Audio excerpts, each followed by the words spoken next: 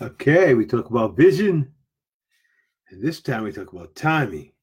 We're in the book, Developing the Leader Within You 2.0 by Dr. John C. Maxwell, the #1 leadership and management expert in the world. And today we're on vision. Yesterday we talked about looking above you and what does God expect of you. Today we're looking around you. And today we're looking at around you and what is happening to others. Actually, yesterday, we look behind you and what happened, what have you learned. Today we're looking around ourselves to see what is happening to others. And that is the subject of today's discussion. You see, as a leader, you have to keep the vision. And in keeping the vision, when you stop being around those people who help you build that vision, you have to be careful not to get too far out in front of those that are coming along with you. When you share the vision, you have to make sure that everyone is with you before you move. Now, that means, as my grandson has been telling me, Papa, you got to have patience to understand the timing of things. You can't just go straight ahead. You've got to learn to be a little bit patient because not everything happens at your pace. So since other people are at different paces, we need to slow it down. And I know this. Sometimes having a little high IQ, sometimes you lose track of that and you let the patience or impatience get the best of you. So we have to, as leaders, hold the vision, but at the same time have to tone it down a little bit in terms of understanding those around us and when to share the vision and move forward. Now, that's critical in a different sense, too. They give the example, like I said, here is how much do you need to know to play the cymbals? John Maxwell tells a story about the kid going to see his first symphony, and he was fascinated when he heard the cymbals clash. But all throughout the symphony, he saw that they clashed and it was powerful, but it was always short, and it wasn't always that often that the instrument played. As the story goes, at the end of the concert, the boy sought out the percussionist and asked him how hard was it to play the cymbals. And the guy told him, the important thing is not that hard to play cymbals. The tough part is knowing and keeping the timing of when to play the cymbals. So here we are, similar situation in leadership. We hold the vision, and the important thing in keeping that vision and moving towards it is knowing when to introduce the different parts to the different people that you are bringing along with you, because everyone's different and not everyone sees it at the same time. So it may be that you have a vision because you probably get several visions and you're probably 2 visions ahead of what the group you're leading sees, but they may not be able to handle that additional information. So it's important to know when to introduce information as well as what information to introduce. So that is our lesson today on vision. Let's see if I missed anything, but that was the main thing. It was about the concert, and good leadership should know how and when to present the vision. They listen to the people and learn from them, and then discern how to lead. And they pay attention to timing because the law of timing says when to lead is as important as what to do and where to go. Mm-hmm.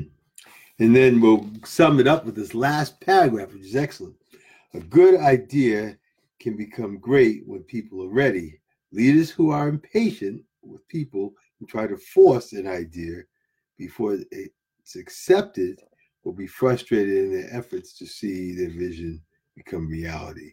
And the evidence of leadership strength lies not in forcefully streaking ahead, but in adapting your stride to the slower pace of others while not forfeiting your leadership. As leaders, if we run too far ahead, we lose the power to influence. Now, that's the critical point. Great to lead, but at the same time, you don't want to get too far ahead because then you lose your influence because people aren't with you. If they're not with you, then it affects how fast you can go or if you can go at all. That's my lesson. It's short today, but very critical and very important. So we got to remember when we talk about looking around you and what is happening to others, we have to totally be concerned. And one of the ways to do that is how? We need to ask questions. We need to ask people where they are or find out where they are by asking questions and actively listening to their responses, and then ask them additional or following questions to get a better feel for where they are. And then I think we need to begin to think about ways in which we can bring them forward if we feel that they're a little they're not getting or understanding something. Sometimes our approach may be different. It may be someone that's more auditory or someone that's more congenial type. So we may have to use a different approach in order to explain the idea, in order to get people on board. But those are critical things when we have vision to make sure that we get everyone on the team or as many people as possible going and understanding before we go ahead, which is interesting because that brings up something that happened to me when I was in the Navy Reserves. One of the things that when I was working as the IT director of the Navy Reserves at the Navy Reserves headquarters, I remember there was a captain there, and we were marketing the idea of IT as a service. Was it software as a service type of environment? And I can remember it, and I wondered, and now I understand. I wondered why the captain, and I forgot the captain's name, why he would every time we had a meeting, he would they go to Washington with his PowerPoint presentation, and he would repeatedly show it to each of the different members of the I guess it was a board of some sort, the reserve board, before anyone would ever came to the point where it was time to vote. Now I understand that now more because people absorb stuff at different pace, and that you have to present or expose people to your ideas in advance so that they can have time to assimilate however they do that. And it may require you doing it one way with one person, another way with another person. I didn't understand it then. I was like, why do you keep saying the same presentation over and over again? But see, that's the key. Even in sales, we talk about most people don't sell to what? After they've heard something about 6, 7 times. Similar thing here.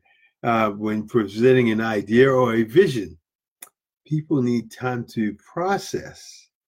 So we have to give them time to explore and process ideas prior to time to vote. Because here's what happens. If you do not solicit all of the candidates as part of the board, the default response in a lot of these meetings is, if I don't understand it or I haven't been exposed to it, then my answer is negative. So when it's time for a vote, you should have exposed everyone who's on the panel to your point of view from your point of view, meaning you've solicited and had time to sit down and show your presentation to each of them. So then when it comes up and they see it for a vote, it's not the first time they saw it, and they've understood it because they've had time, because they had conversations with you.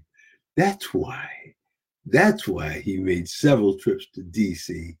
That's why He made several trips and presented that same presentation many times in DC, and was very, you have to have the abundant mentality. He was very free with providing his ideas and sharing his ideas, because he understood what I understand now is that exposure is critical to get people ready, and the timing is critical. That's why there was no vote each time he went.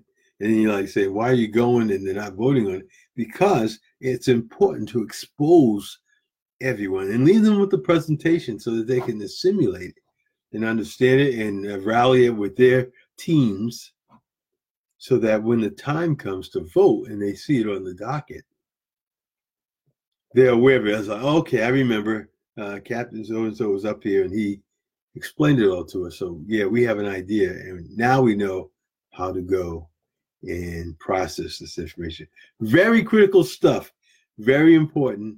And I understand it more now also based on my experience working for the Navy Reserve headquarters as IT director.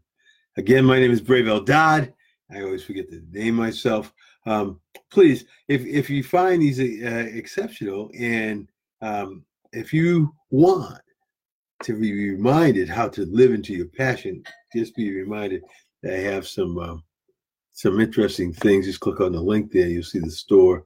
If you have suggestions, some of the other posts I've had that maybe there's something that you'd like to see, we can certainly add those in there too that you'd like to get. And I'll put that in there so that you have the opportunity. Again, it's a Teespring there. It's easy link.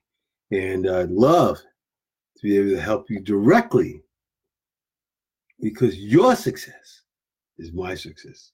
That's the only reason I exist. The only reason I've come out of my closet is so that I can help you experience what I've experienced in the past. Thank you. It's been great. Until next time, have a great evening.